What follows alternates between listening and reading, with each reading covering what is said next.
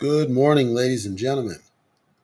I first want to take an opportunity to show appreciation for half the population who appreciated my previous updates about rug pulls, specifically Saitama, but in general, rug pulls. And there was on one half of the spectrum, a good outpouring of the fact of people who actually listened to what I said, read what I wrote in certain places, and they noticed properly that if you paid attention, at no point did I state something as a certainty except for factual, independently verifiable information as to what was going on. And then I stated that these are usually indicative of a rug pull or a pump and dump. And I want you to be careful.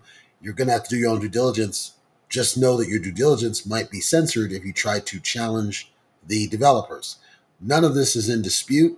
There's numerous points of evidence showing this is happening, and I'm certain half of the population appreciated and understood what I was saying. And of course, another half that I called out that only cares about the numbers in their wallet just ranted and cussed and whatever. And that's fine. I expected a 50-50 split. No problem. Moving forward now, I want to get back to the educational spectrum of cryptocurrency because I think there's still a lack of understanding. I covered this in a previous update about cryptocurrency in general. But I think there's a lack of understanding when you're trying to get into crypto of the difference between having your stake be stored in a wallet versus an exchange. In the previous update, I talked about online wallets versus cold storage or hardware wallets and how they somewhat differ from exchanges. I want to kind of drill into that a little bit more because as you understand this better, it may help you when you need to take action on your crypto, whether that's to buy it or sell it, whether that's to give it to somebody else, whether that's to preserve it for a future generation, whatever your plan is for it. I think it's critical that you understand the difference between wallets and exchanges and why one might be riskier than the other given what you're doing with it. So this starts out with hopefully you taking the time to think about why are you trading crypto? I had an argument, and it truly was an argument, with people who don't start with that question. But it's vital that you do. You need to start with why am I doing this? Why am I getting into crypto? If your goal is just to make money, that's fine. That means that one of these two is probably not going to be advantageous for you. If your goal is to create some sort of a long term generational wealth strategy for people who come after you, that's also fine. One of these is likely not going to support that goal. That's why it's important that you at least think about it and come up with an answer that you can look yourself straight in the face in the mirror and say, yes, this is the answer I'm trying to get to. This is why I'm doing this. I'm not doing it for any other reason, for the most part. You might say, okay, 90% of it is I'm doing this, 10% of it's I'm doing this. That is perfectly fine. As long as you think about it, as long as you come to some resolution that you are satisfied with as to why you're doing it, because it's going to drive the answer to this next question, which is how do I store this in support of my goal? If I don't have the goal, I'm going to assume that I need to go this way because people are telling me that, and because marketing is hitting me with this, and I'm going to make a mistake when I try to execute my plan.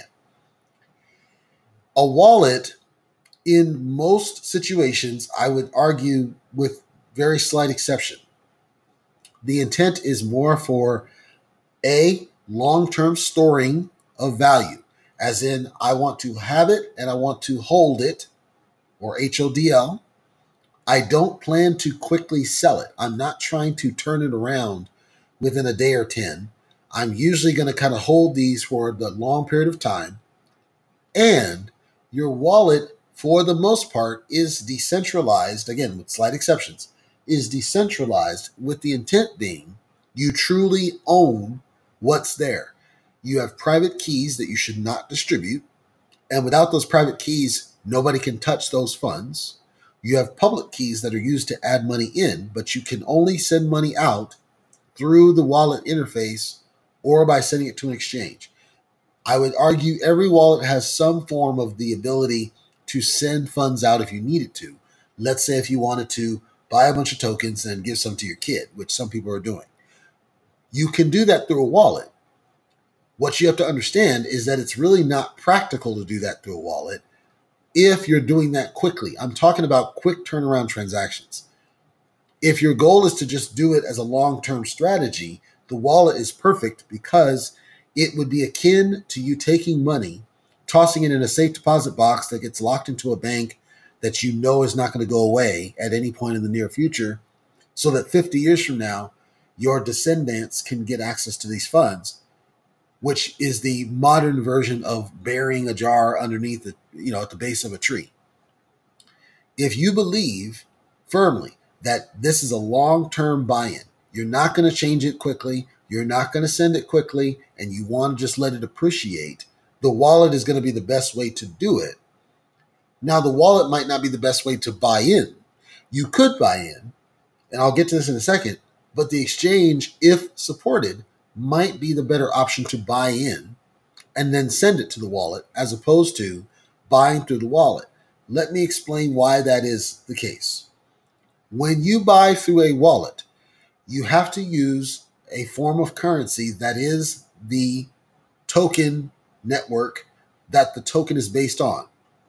So, for example, Cardano, I've called out, is its own network. So if you want to buy Cardano through a wallet, you have to already have some currency to exchange from to get to it. That could be Ethereum, it could be whatever you want.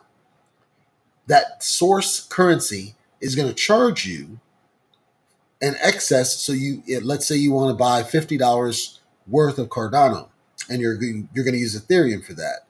They're going to charge you a gas fee because it's Ethereum that you're trading to get this Cardano. If you had Cardano and you wanted to buy Solana, they're going to charge you Cardano as a fee over top of whatever amount that you're trying to buy Solana. That means you always need to have more than what you intend to trade. I talked about this in a previous one about gas fees. There's always this fee in order to transact. The fee is based on the source tokens network for whichever the currency is. You cannot, from a wallet, use straight US dollars. It always has to transfer in as something else. You have to buy it as something else. You cannot just buy straight over coins that way. That's where the exchange comes in. The exchange allows you to exchange straight fiat. So I say dollars, I'm referring to fiat. So if you're in whichever country, your fiat is whatever your current common currency is. Your currency can then be used to buy whatever tokens are supported through the exchange. Most people, when they're just getting into it, will look at an exchange that already supports the token that they want. So if you said, I want to just buy Doge and buy into Doge because you just see it all over the place, Doge is supported pretty much everywhere at this point. You can buy it. It's ubiquitous. You can buy it almost any exchange you can think of will let you buy Doge with slight exceptions. So you can set up an account, depending on your country, do the KYC, which is know your customer, which is proof of identity and proof of address. You can give a debit card, you can do a wire, you can do a check. For most, ACH, for most every exchange, the same is true. You can then say, debit my account and I want to buy X amount of Doge, and then it will show up in your account instantly. This is a basic fiat exchange. You are exchanging fiat for the tokens that you want. This is the easiest way to get in, but that's assuming that the token that you want or the coin that you want is supported by the exchange and that you can find an exchange that's willing to take your business, because some exchanges are not supported in every country. So the step one, if you're trying to get in and you're trying to just get money to get the crypto, I would recommend you find an exchange that will support that transaction first. I said at the beginning, you need to understand what your long-term plan is, because depending on that answer, it will change what the recommendation is going to be for what you do next. If your goal is just to hold and then at some point be able to sell it and generate a profit because that's all you care about, you can pretty much go to any exchange you can think of where it's supported in your country. Coinbase will work. Binance, depending on which country you're in, it's either Binance.us or Binance.com. If you're in the US, Binance.us, I'm pretty sure supports Doge as an example, but it's limited in other tokens that it supports. Whereas if you're able to go to Binance.com because you're in another non-communist country, you're able to do pretty much every coin you could think of and make some money that way. There's Webull, there's LBank, there's Gate.io, there's Coinbase Pro, which is actually a different platform than regular Coinbase. So depending on which one is supported, there's not really significant difference.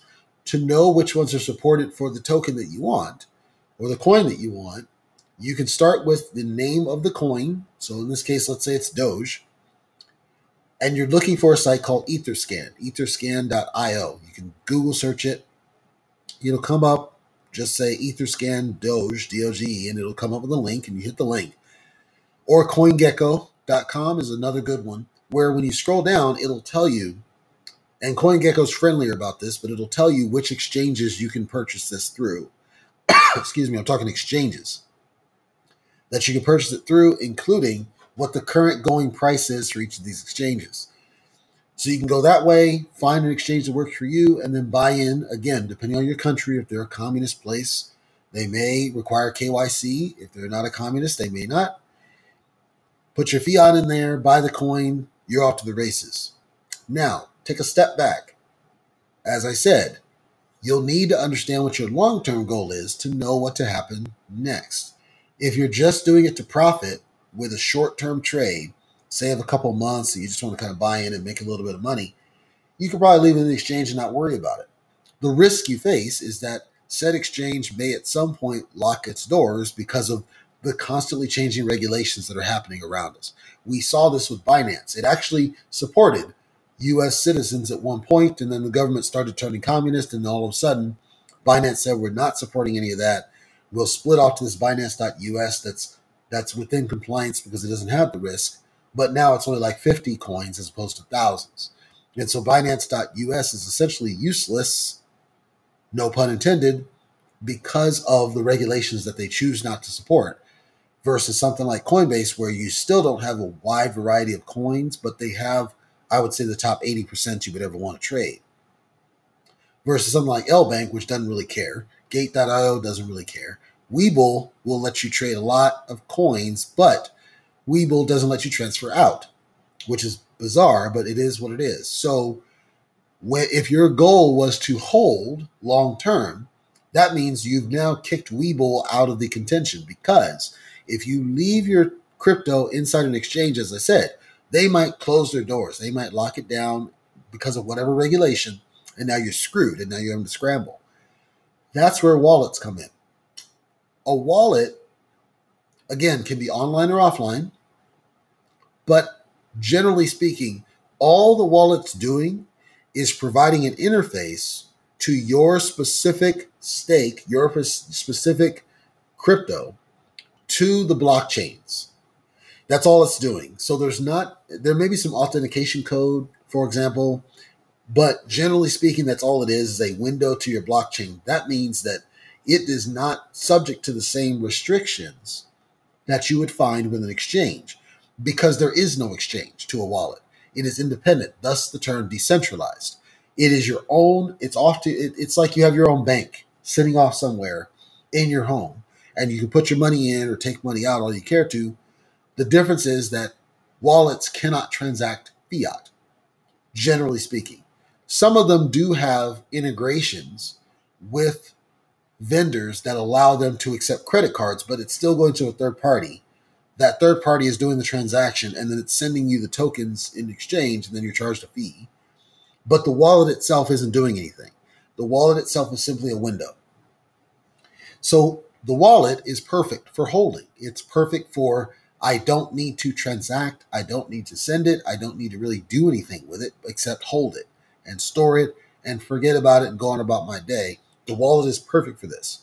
Where it falls short, again, is transactions, because if you're going to do a trade, so let's say I'm going to convert Doge into Cardano, there are different networks. The Doge has its own network. You're going to be charged a fee of an extra bit of Doge to do this transaction. If it's Ethereum, it's even worse because you're charged gas fees. Then you talk about multi-network hops, which bump the fee. It basically triples the fee. You're going to get hit and nailed with these fees. And I talked about this in early crypto, that the gas fees are what gets you when you're dealing with wallets, because unlike exchanges, to convert, you're not converting from a store, you're converting fiat to crypto to fiat and then back to crypto, and they charge network fees because something has to do the work, which are these miners out there, and they're compensated by way of the fees that you pay in order to do the transaction. Well, you can imagine if you didn't have a strategy in place and you didn't know really what you were doing, you could start out by saying, you know what, I'm going to buy into Ethereum. You're going to get hit with a gas fee. If you did it through the wallet, this is all wallet. You're going to get hit with a gas fee. Then you say, okay, well, I spent $100 to buy $50 of Ethereum, but I only need $50 because I want to now buy $50 of SHIB. If you're doing it through the wallet, you're going to get nailed with another Ethereum fee. So for this $50 transaction, you could end up spending $200, possibly $300 in gas fees. That doesn't go to you. It's gone. So you're spending roughly 3 times what you needed to spend just to be able to buy into this SHIB, versus if you went to an exchange where you could skip the Ethereum because you don't need to, you can buy the SHIB straight. And then you're just charged a very nominal fee. It's usually like $2 or something. And it doesn't matter how much SHIB you buy. You're getting it from the exchange. There's no work necessary because the coins are already available. Nobody needs to be compensated except Coinbase's fee because they're a business. It's cheaper at that point if you knew that in advance that that's where you were going. So I'm talking about due diligence of thinking about where I want to end up. In this case, I want to end up with SHIB. Don't start with, I'm going to spin up a wallet and then I'm going to go through what it tells me in order to get SHIB. Start with the token or the coin and do some study as to what's the most efficient way to get that coin. The fact is, if you're going for just raw profit, I would argue 9 times out of 10, you're going to get nailed with Ethereum fees, because most of the profit, truly profit generating ones, with the exception of Ethereum itself and Bitcoin, are going to be wallet only. They're not going to be supported through the exchanges. So many of these ones that are under $1, where in 3 years you can be a millionaire, are not on the exchanges until such a time as it's already too late. They're down to like 4 zeros, 3 zeros, 2 zeros under in decimal. By that point, it's too late for you to be a millionaire unless you already invested tens of thousands of dollars into the thing, or even sometimes hundreds of thousands. So then those ones where, okay, I could just invest $10, $20 and then sit on it for 2 years and be a millionaire, those are not going to be in the exchange. I promise you this. Those are going to be, unless you're in a country, like I said, it's not communist, that like supports Binance.com, where they'll let you get away with it, but then you ingest the risk of potentially those shutting their doors or locking you out or some other thing because it's an exchange. The wallet will let you trade whatever you want. It's just you're going to pay whatever network fees are necessary to make that transaction happen, so you could end up spending more if it's an Ethereum-based token. So you have to be careful in which way you go, because you need to understand where you want to end up first. Don't focus on the steps starting from wallet versus exchange. Start from the coin or token. Do investigation as to the simplest, fastest, least expensive way to buy into that coin or token. You might find that it's on an exchange and you can save a lot of money. If you're holding, then go to a wallet after you've built up your stake, whether you bought an exchange or not. Then you can send it to your wallet to just kind of sit on it and not touch it, just like the safe deposit box analogy. In a safe deposit box, you're not going back and forth to the bank to make deposits and withdrawals on it. Same with CDs. You're not using a CD you can't use a CD as a withdrawal mechanism. Savings accounts have a limit of 5 because they start nailing you fees. It's the same concept. Summary, and I'll wrap it up. If you're going to transact and you know you're going to transact and you want to get it quick and easy and you want to use fiat, any of the above, start with the exchange after you verify which exchange is going to work best based on the coin or token you want. If you're going to hold it, you don't necessarily need to start with the wallet. If you can still buy it from an exchange, you can buy it there and then transfer it to a wallet. And then once it's in a wallet, Try to minimize how much you transact or move because you're just going to get nailed with fees.